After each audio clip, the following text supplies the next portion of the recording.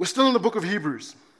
All right, so we're in the book of Hebrews. We're in Hebrews chapter 4. If you have a Bible, you can meet me in Hebrews chapter 4. We're only going to be in 2 verses today. Because what happens here in verses 12 and 13, it's quite interesting. It's like, it's almost like the writer of Hebrews was writing about some really great things. This is how Jesus is greater than all these different things. And then he kind of like, it's like he stops for a moment. He's like, I'd like to talk a little bit about the Word of God. And he only does that in 2 verses. And then he transitions.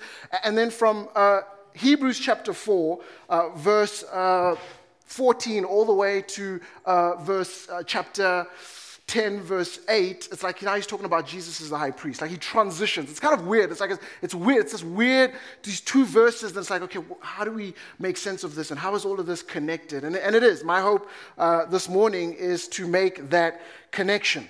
And so Hebrews chapter 4, verses 12 to 13. Here's what I'm going to do. I'm going to read it to us, and then I'm going to pray. I'm going to pray for you. I ask that you pray for me. That God would do that which only He can do, and that is save many. Hear these words of our Father. For the word of God is living and effective and sharper than any double-edged sword, penetrating as far as the separation of soul and spirit and joints and marrow. It is able to judge the thoughts and intentions of the heart. No creature is hidden from Him, but all things are naked and exposed to the eyes of Him to whom we must give an account. Let's pray. Father God, thank you so much for your word. We ask that you would make it plain to us this morning, that we would see you for who you are through your word. I pray that you would remove any distractions here this morning. I pray against the evil one whose desires are to steal, kill, and destroy. But Jesus, you come to give life and to give it to the full, and so would we experience that life through you, Jesus. Holy Spirit, would you lead? We love you, we praise you, we need you. In Jesus' beautiful name we pray. Amen. Now, last week we looked at the importance of entering God's rest. Let me quickly summarize for those who weren't here. The priority is to enter God's rest. That is a priority for the children of God. To receive salvation and peace and joy and confidence of eternal life and the forgiveness of sins. If that is to happen, we must believe God, trust God, hope in God, and look away from all our efforts to pay the penalty for our sins and to rest in the finished work of Jesus Christ. We must enter His rest. However, to believe and trust God, we must first hear His word. We must hear the good news. Hebrews chapter 4 verse 2 tells us this. We must understand the promises that He has made to anyone who will repent and believe. To repent and believe. To repent simply means to turn away from whatever it is that you are pursuing, hoping to find life and meaning in, and then to turn to Jesus. To turn to Jesus, to repent, and then to believe Jesus, to believe He is who He says He is and has accomplished what He says He has. Faith is only possible when the word of God's good news is made known.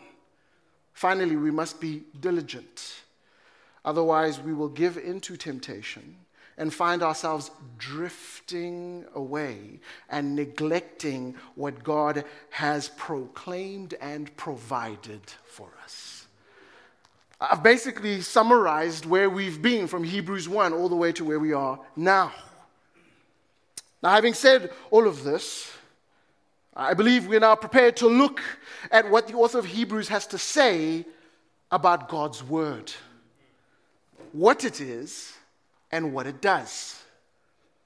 And so what exactly is the word of God? Well, the primary reference is to the spoken word, the message, the good news that he mentioned back in Hebrews chapter 4, verse 2. I've already mentioned this. The word of promise and provision that the Exodus generation of Israel rejected and refused to believe. It was the word that the church in the first century heard from God concerning the urgency of paying attention to what they had been taught. And for us today, it is the written word of God, the scriptures that contain God's revelation and promises to us. That is his word. The bottom line is this: the word of God is whatever form of communication or revelation we receive from God that calls for a response of faith and obedience. Let me say that to you again. The word of God is whatever form of communication or revelation we receive from God that calls for a response of faith and obedience. That means that if we just study this from cover to cover and do nothing that it tells us to do, then we are just academics. But also, if we say we do everything that God calls us to do, but it is not anchored in his word, then that's demonic. Happy birthday to me. Now you might be sitting there going, "Yo, Anne, the first one, sure. The second one, that's a little bit too much." But hang on, let me try to unpack it this way. The academic piece, look, we could study this and know everything about it, but if we do nothing it tells us to do, then we are treating it like just another academic piece of work. Is there history in here? Absolutely. Is there literature in here? Absolutely. Narratives? Yes. But it's more than that, and we'll see that in a moment. It's more than that. We cannot just be academics, biblical scholars. We've got to be more. But if we say, no, I do everything that God calls me to do, but zero foundation in his word, then that means that you are the one who is in charge of how we are meant to act and live and engage with one another. You are, in a sense, creating your own religion, with you who seated at the throne of this tiny little religion that has no power. You have started a cult. Is that not what cults do? They do all these things in the name of God, but when you search the scriptures, you're like, it's not there. Where did you get that from?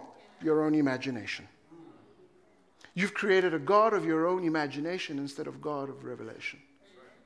That is why it is demonic, and we must call it what it is. Far too many people are led astray because of it.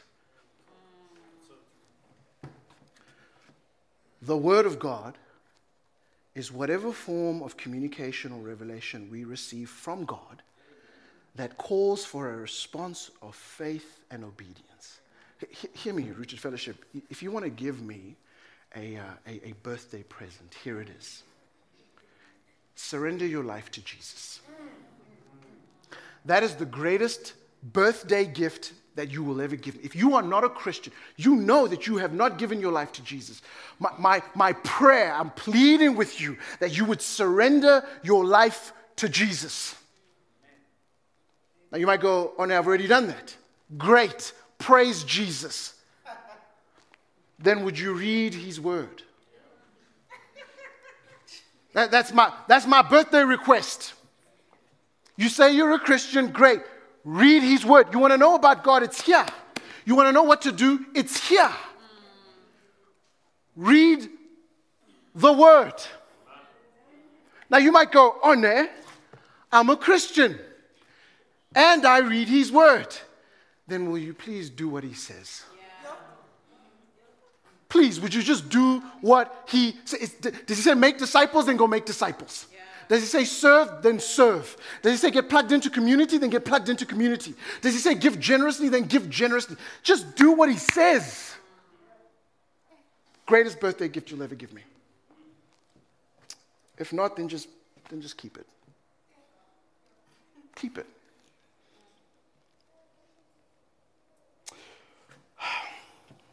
So what is it about this word that is so important? Oh, no, why so intense? Huh? On your birthday, no, like why so intense? What is it about this word of God? Why is it so important? What does it do? What does it accomplish? Why is it so crucial that we must listen to it and respond to it? I'm glad you asked. The answer can be found in what I've kind of unpacked as the 5 characteristics of the Word of God that we find in these 2 verses. Now look, I know that there's probably more than 5 characteristics, or there could be less than 5 characteristics. We're going to walk through them, and then you're going to go, why does 2 sound like 4? Look, I've just unpacked these 2 verses. I literally could have just taught it as one thing, but I'm trying to break it down, right, and give you 5. You know, for those who have a Baptist or Anglican background, right, so some hangers that you can have 5 things. It's like, yes, I'm ready now. 5 things, 1, 2, 3, space to write them. So I'm thinking about you, but don't worry. Right, for my charismatic brothers and sisters, I'm going to throw some things at you, and it's going to come at you and be like, what? Where did that come from? So I'm thinking about you as well, right? The joy of a transcultural community. But before we do that, let us never forget what the scriptures say. What God says. That this text is divine speech. Yeah. It's divine speech. 2 Timothy 3:16 says, all of Scripture is God-breathed, and it is profitable for teaching and rebuking and correcting and training in righteousness. 1 Thessalonians 2 verse 13 says, when you received the word of God, this is Paul writing to the church in Thessalonica, he says, when you received the word of God that you heard from us, you welcomed it not as human message, but as it truly is. The word of God, which also works effectively in you who believe. This is not our stuff. It's not. Now I get it. It's been written over years, but by different people in different times and different cultures, and so the temptation is to go, no, those are man's words. But God is sovereign over all of them. All of them. And so it's His word, spoken to us so that we might be able to continue to share it with others. And so having said that, let me give you the first of the 5 characteristics of the Word of God. Number 1, the Word of God is living.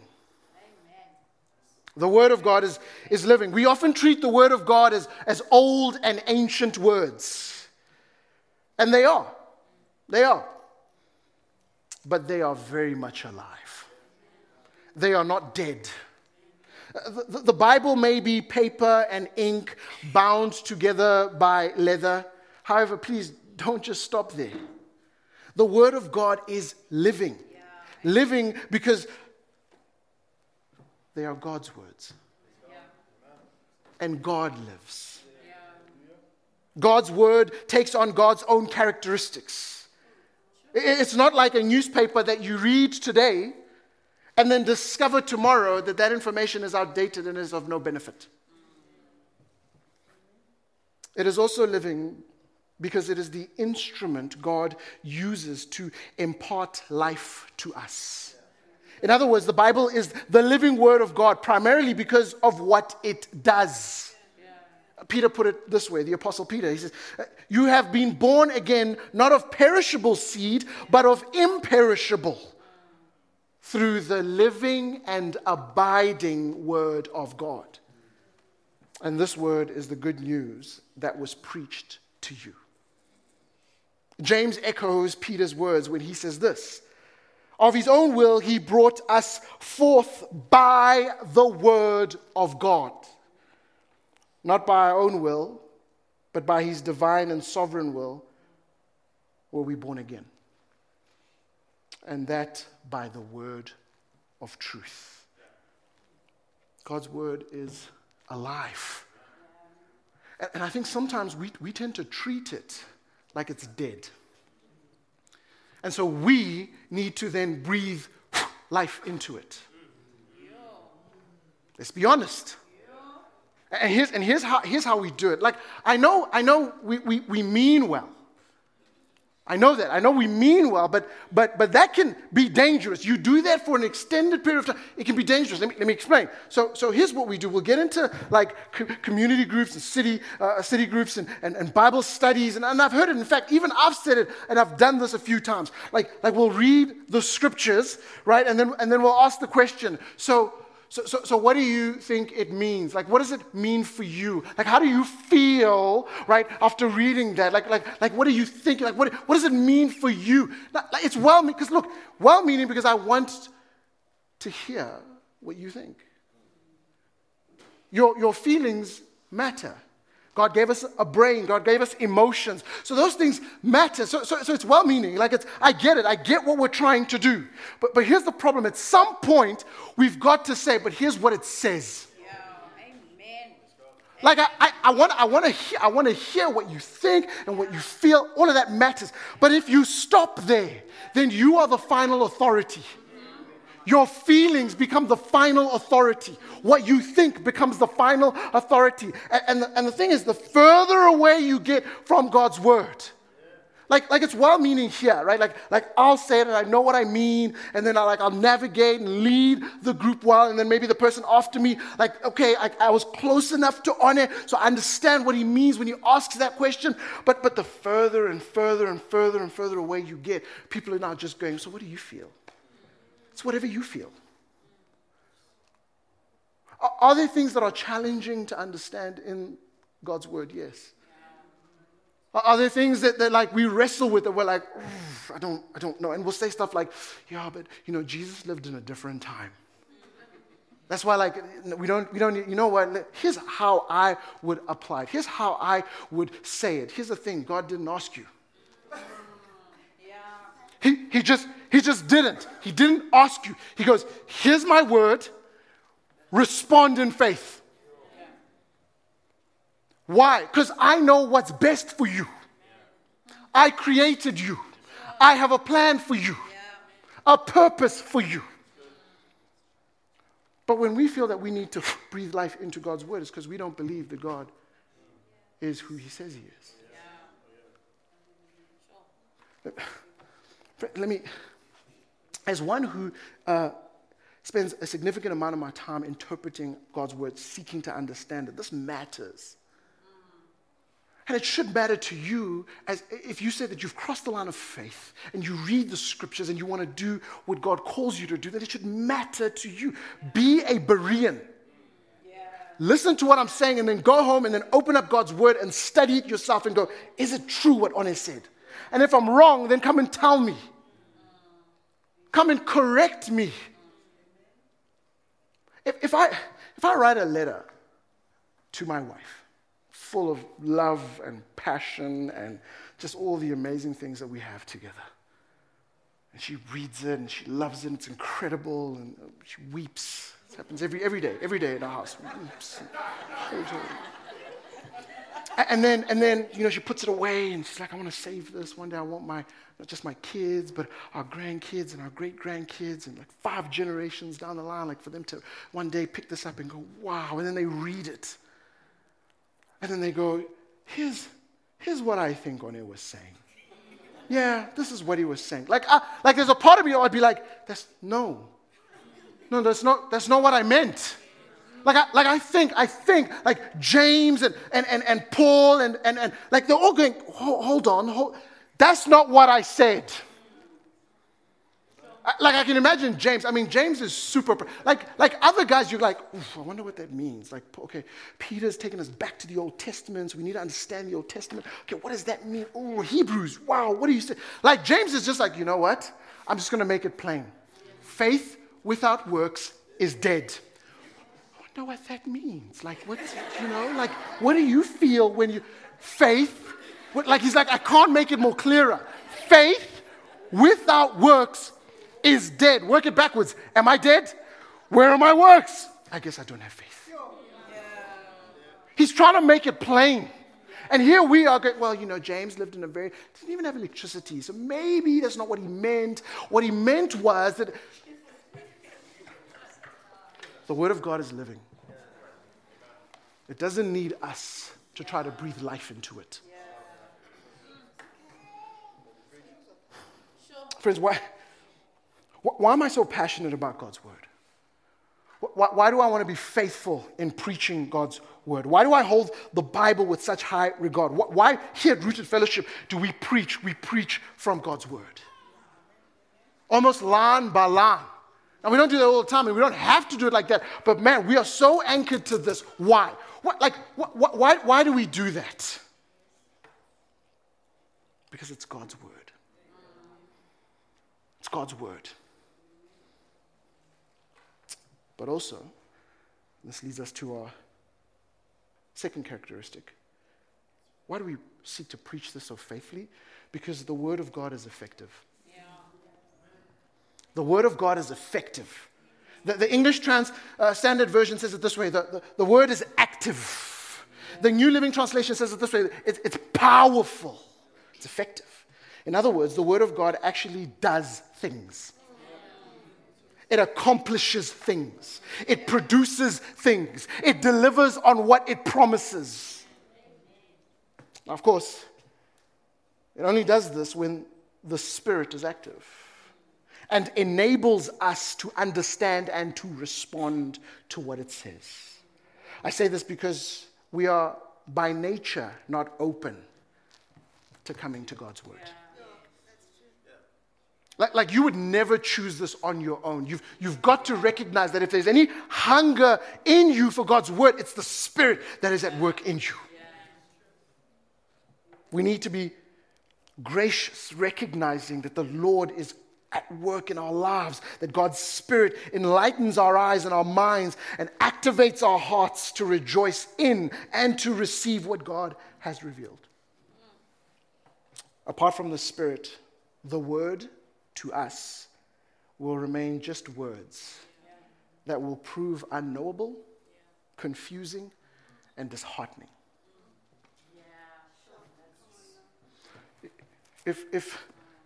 If the Spirit is not at work in you and you pick this up and you try to read it, it's just going to be super frustrating. This is why we pray for the Holy Spirit to soften hearts. You know what I pray regularly before I show up here on a Sunday. I go, Holy Spirit, would you take a hold of the hearts of those that are coming here today?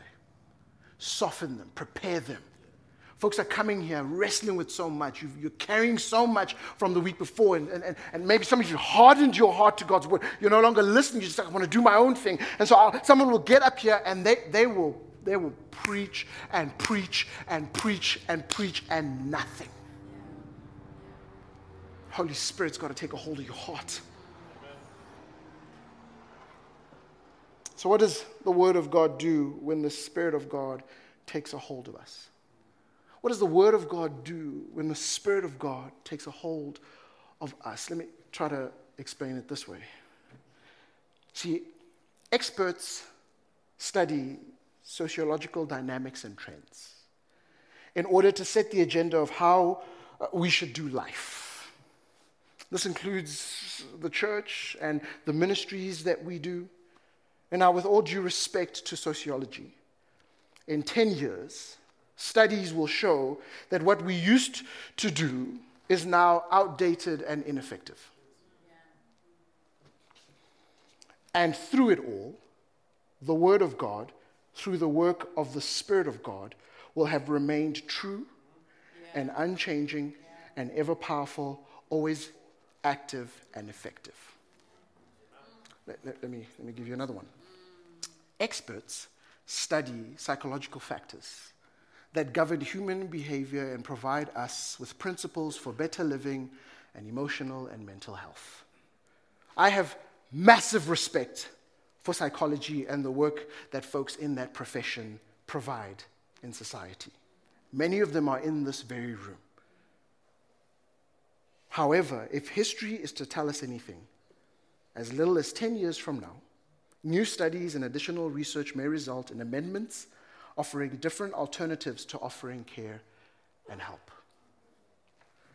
And through it all, the Word of God, through the power of the Spirit of God, will have remained true and unchanging and ever powerful, always active and effective.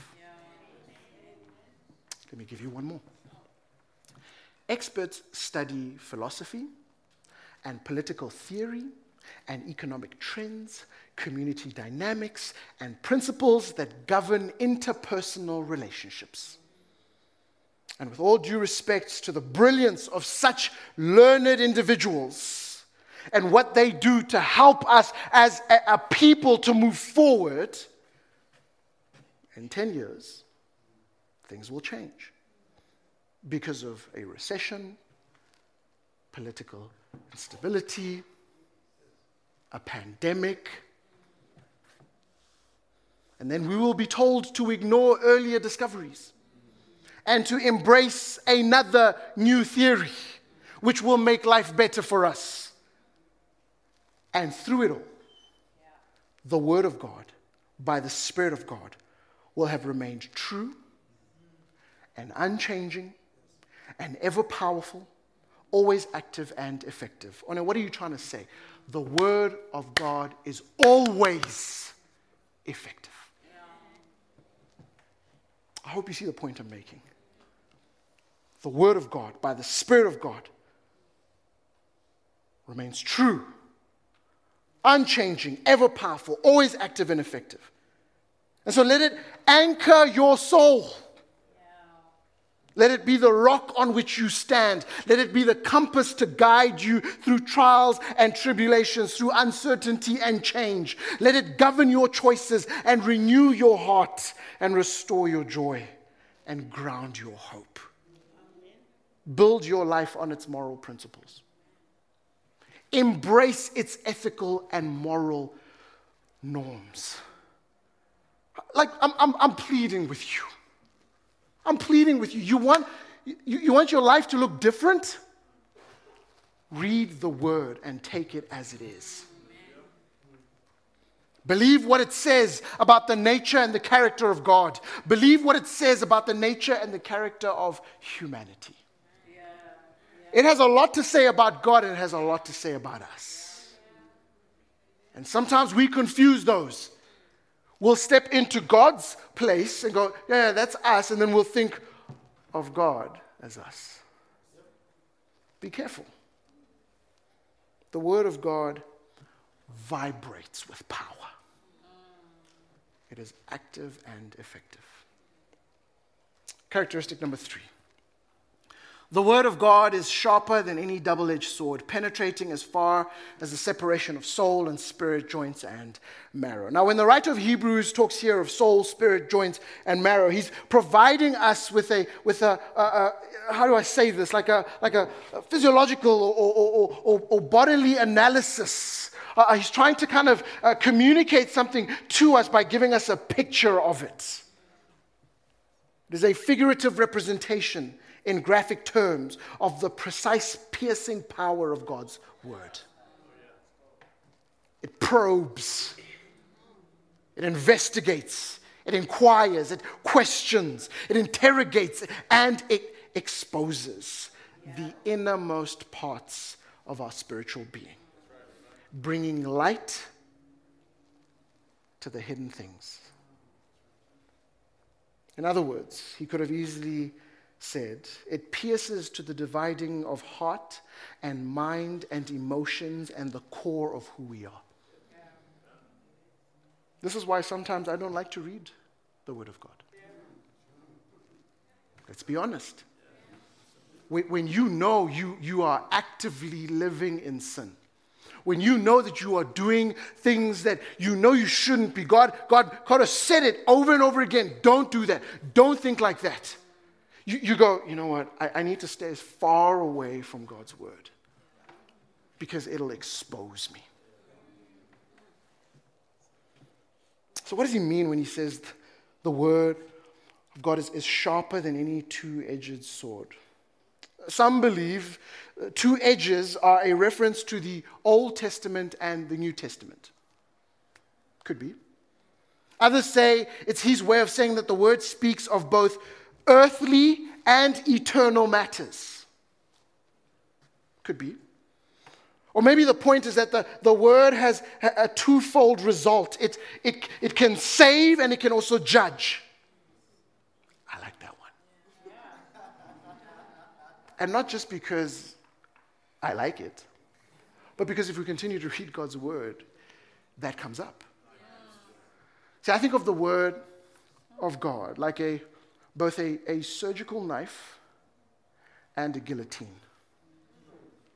A surgical knife in the hands of an expert surgeon who is able to cut so delicately and remove things from our body that don't belong there, to remove the cancer in our body that doesn't belong there. Beautifully and carefully and precise to make us feel better. But the Word of God is also a guillotine invented by the French. I don't know if you guys know what a guillotine is. That device you would lie flat, you put your head through and your arms through, and then the thing would come on your neck there, and then this blade would simply come and slice your head off. A guillotine. And for those who refuse to repent, for those who refuse to turn away from whatever it is that they're running to, hoping to find life and meaning to, and to turn to God, like the word will become like a guillotine in your life. The whole time. The whole time. Your relationships like this. The way you handle money like this. Your ambitions and your goals like this. Where the Lord wants to cut. He wants to, no, you're heading in the right direction, but let me just remove this, because that's not helpful for you. I'm loving and kind and patient with you. I care for you. I respond to that.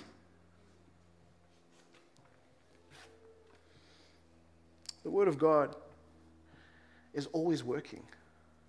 It's always working, and it will produce something. Isaiah 55, verse 10 to 11 says this: "The rain and snow come down from the heavens and stay on the ground to water the earth. They cause the grain to grow, producing seed for the farmer and bread for the hungry. It is the same with my word. I send it out, and it always produces fruit. It will accomplish all I want it to, and it will prosper wherever I send it." Characteristic number 4. We're almost done. The Word of God judges or discerns the thoughts and intentions of the heart. When we read this, we should think of what David said in Psalm 139, verses 1 to 4. "Lord, you have searched me and known me. You know when I sit down and when I stand up. You understand my thoughts from far away. You observe my travels and my rest. You are aware of all my ways. Before a word is on my tongue, you know all about it, Lord."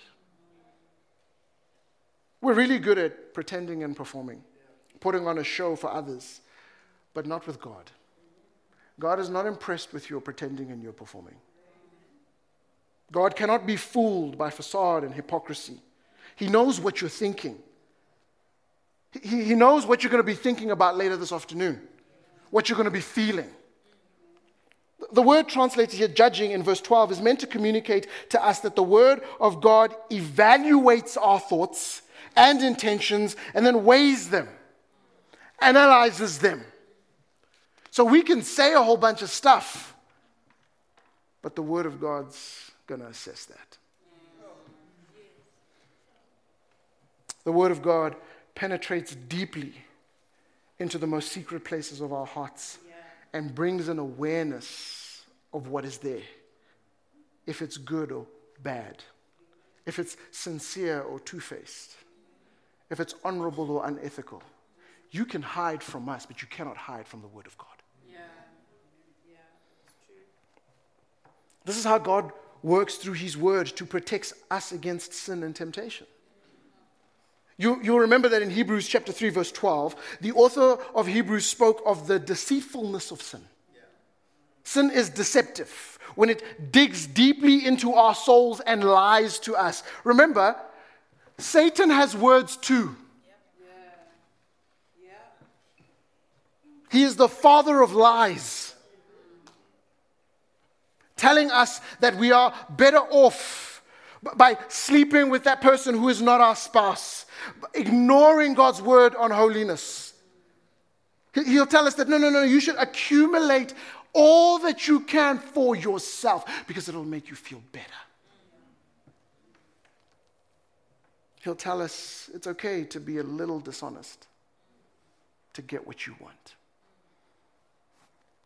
He'll tell us, you know what, you are justified in insulting that person because they were trying to get into your way.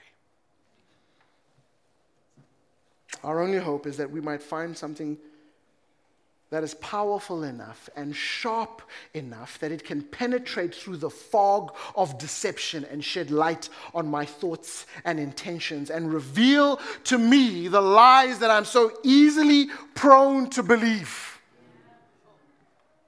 We are, aren't we? It doesn't take too long. You'll show up here on a Sunday, worship, you'll sing, you'll pray, you'll hear God's word, encouraged. You'll walk out of here, you're like, I just can't wait to tackle this week. You make it through Monday, you trip a little bit over Tuesday, by Wednesday you're like, what on earth is going on? And now you've made yourself open to the father of lies because you're no longer coming to the word of God and believing everything that he says.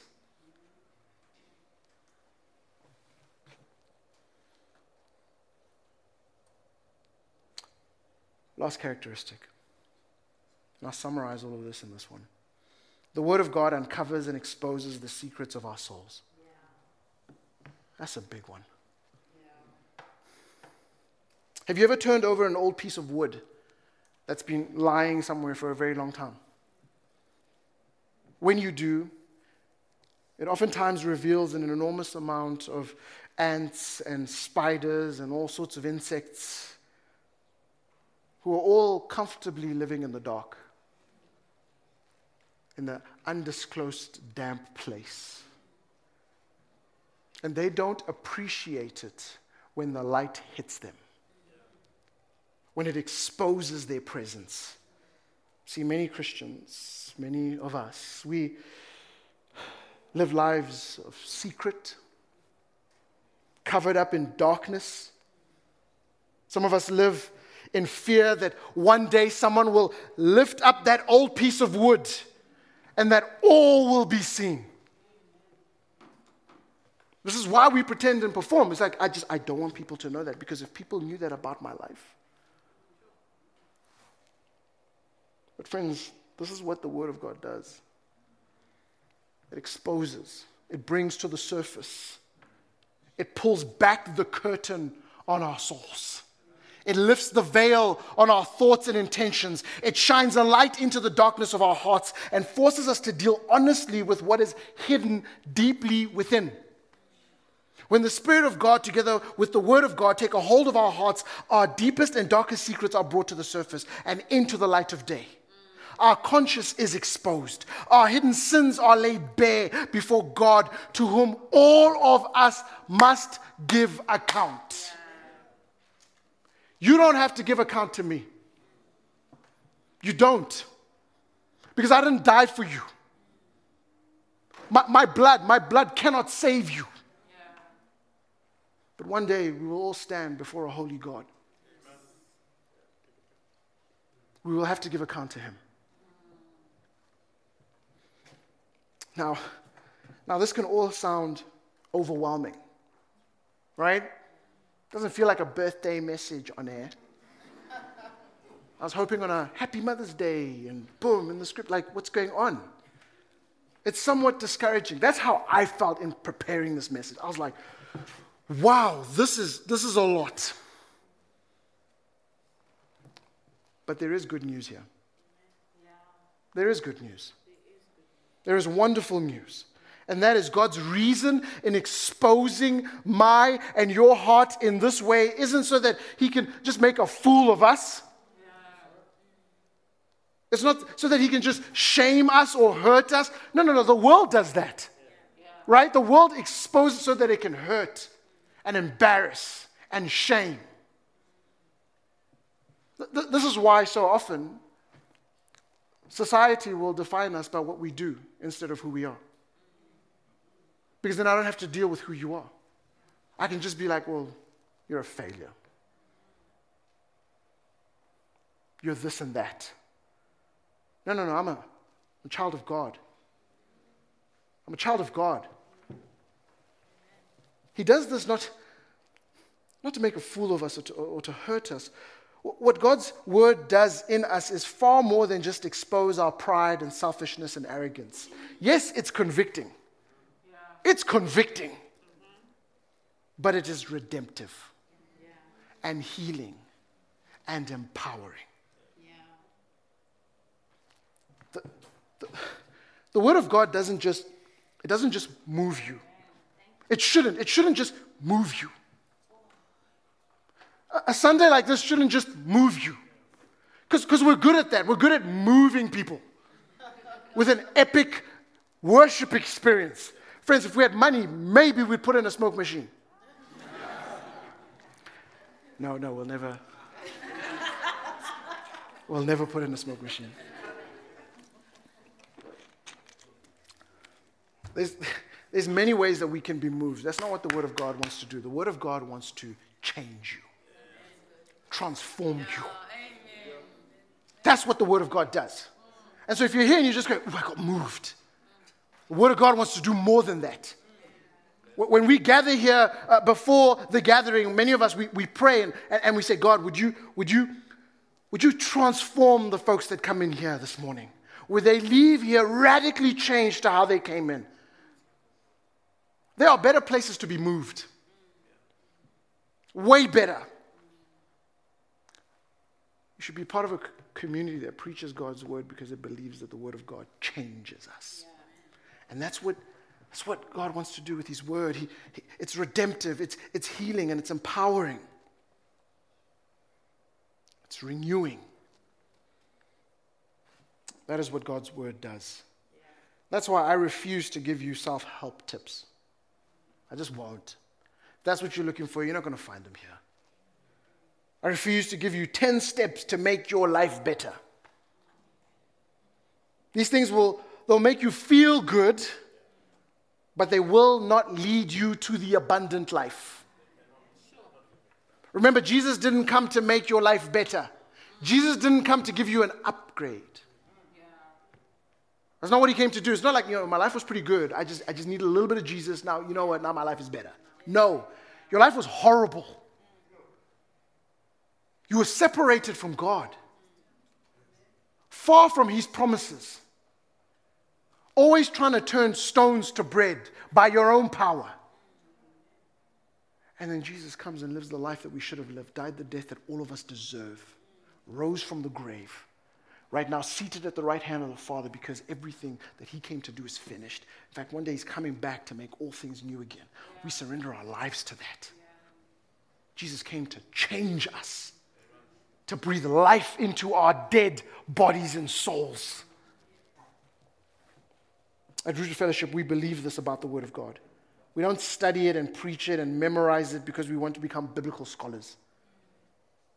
I'm not going to get into debates on like, well, if you think about this over here, No. We're not doing that here. Does the Word of God matter? Absolutely. Absolutely. We study it in its original language because we want to understand what was the original intent, what was the author trying to say. And then God, just by the power of the Spirit, does something to it so that it works. Every word. Think about it for a moment. I don't think Paul was sitting there writing these letters to the churches going, you know what? Thousands of years from now, there's a community called Rooted Fellowship. They're going to open up this word and they're going to say, I need to be let me put a comma here. No. In that moment, he's just going, guys, I need you to understand who God is. And then he sprinkles something on it that goes, generation after generation after generation, that will remain true. We are devoted to God's word because of what it is. It's God's word. And because of what it does, it pierces and divides and discerns and exposes. But especially, we love it because it shows us God. Amen. It shows us God. Why do we love the word of God? Because it reveals to us God the Father. In John 14, verse 8, I'm going to have the band come up as I close here. In John 14, verse 8, Philip Philip asks Jesus something that I believe. I don't think he knew what he was asking, but if you look at it, he's essentially asking what all of us are asking for. Show us the Father, and that will be enough. Other translations say it this way: show us the Father and we'll be satisfied. You know what the problem is we are not satisfied. Why? Because we've turned away from God the Father. And so we're running to all these other things, hoping that they will satisfy us, that they will be enough, but they're not. They can never be enough. This is why Philip goes, you know what? I think I get it. I think I get it. Show us the Father and that'll be enough. When God breathed life into Adam, what was the first thing that Adam saw? What was come with me, guys. Come with me, right? If I'm, there's Adam, here's his face, and I breathe life into his nostrils. And Adam opens his eyes. What's the first thing he sees? The face of God.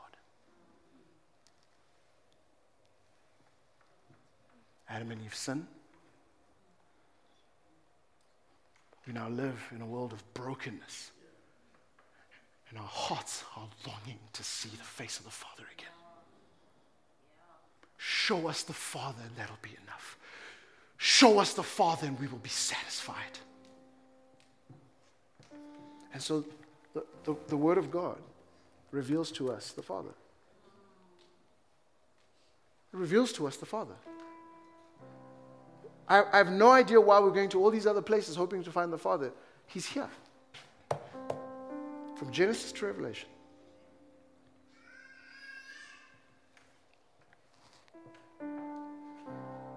When we come to God's Word, we encounter Him. We encounter Him through His Word. We see Him through His Word. I mean, Jesus in that moment says, He says, listen, show us the Father. Like, if you see me, you see the Father. One of the many reasons I believe Jesus came is that for a long time, I think they weren't getting it. They didn't understand. So then God and Jesus are going, man, what are we going to do? How can we help them understand what's... And Jesus, you know what, let me go.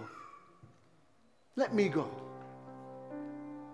And show them what a relationship looks like between a son and a father, a child and a father. Like, let me model that, and then also let me make a way. Show us the Father, and that'll be enough. God is speaking to us.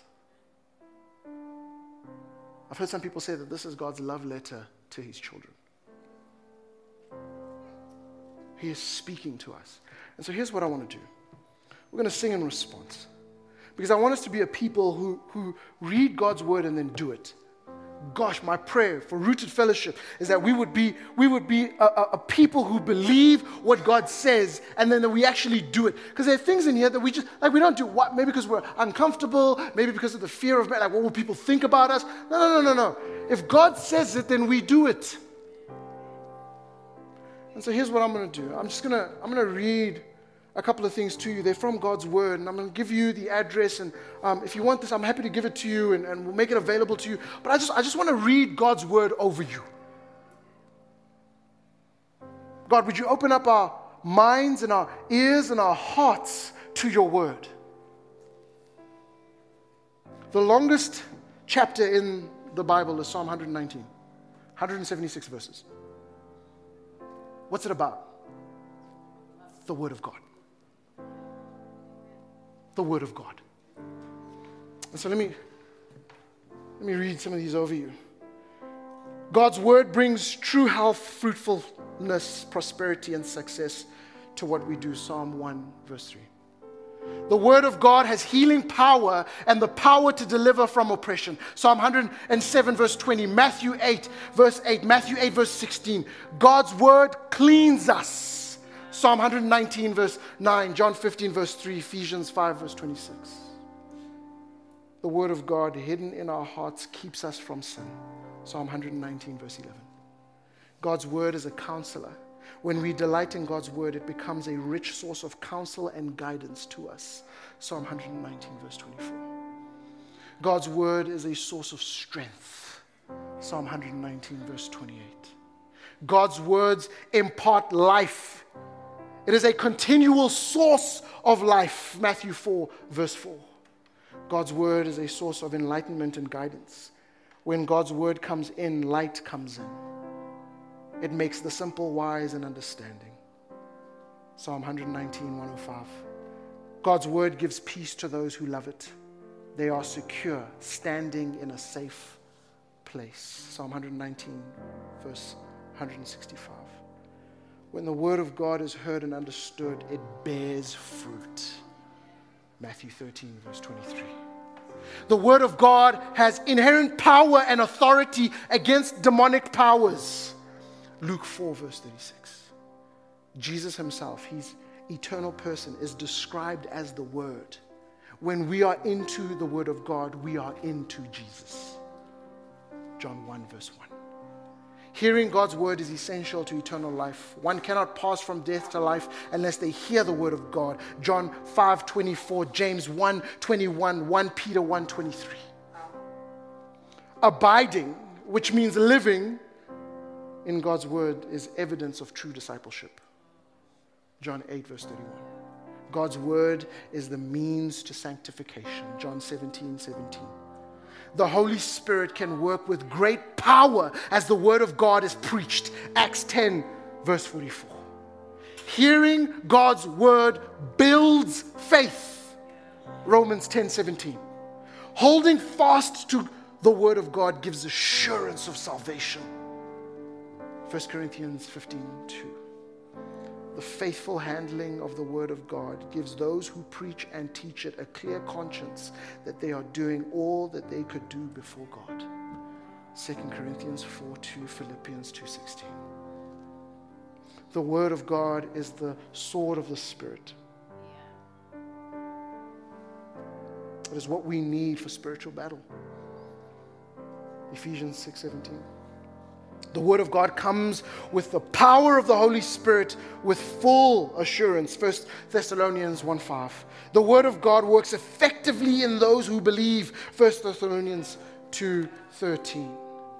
The word of God sanctifies what we do. 1 Timothy 4:5. And then lastly, the word of God is the Christian source of spiritual growth. 1 Peter 2:2. 1 Corinthians 2:1-5. For everything that you are going through, God has something to say about it. And so we run to God. We run to God, believing Him and believing His word that He has everything that we need. Show us the Father, and that'll be enough. And so, Father God, we come now as your children, asking that you would do such a powerful work in us. Holy Spirit, would you awaken us to the power of the word of God. No more should we be running to other things, hoping to find life and meaning. Father, we come to you. It's by your grace that you have not left us to wander on our own and to figure this out, but you have given us your very word that guides and leads. And so today we want to respond in faith and obedience. We want to respond in faith and obedience. And so I pray for those in this very room who have not given their lives to you, have not surrendered to you. Maybe they are aware of who you are and they're aware of the things that you do, but they don't have a personal relationship with you. I pray now in this moment that they would just lay it all down and say, God, I need you. I need a favor. It is the easiest thing to do. I cannot save myself. My life is filled with my own fingerprints, trying to make sense of it all, trying to control it all, trying to keep it up. God, what I need is your fingerprints on my life. And so I pray the blood of Jesus over them. If that's you this morning, all you simply have to do is say, God, I need you. I've tried to do it on my own, but I need you, and so I surrender my life to you.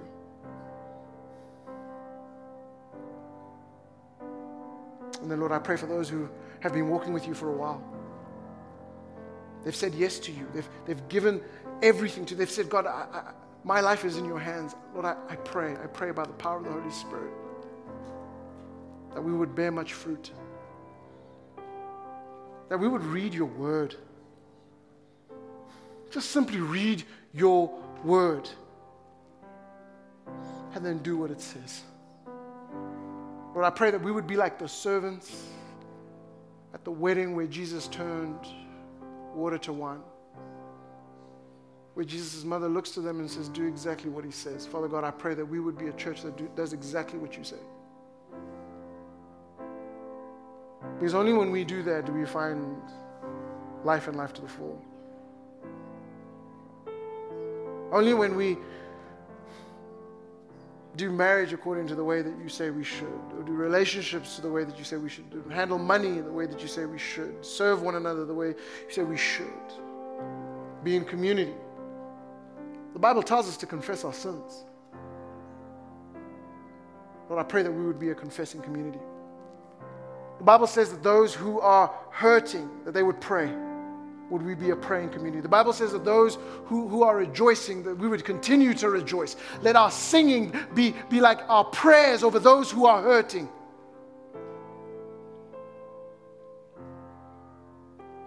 All of Scripture is God-breathed, profitable for teaching, rebuking, correcting,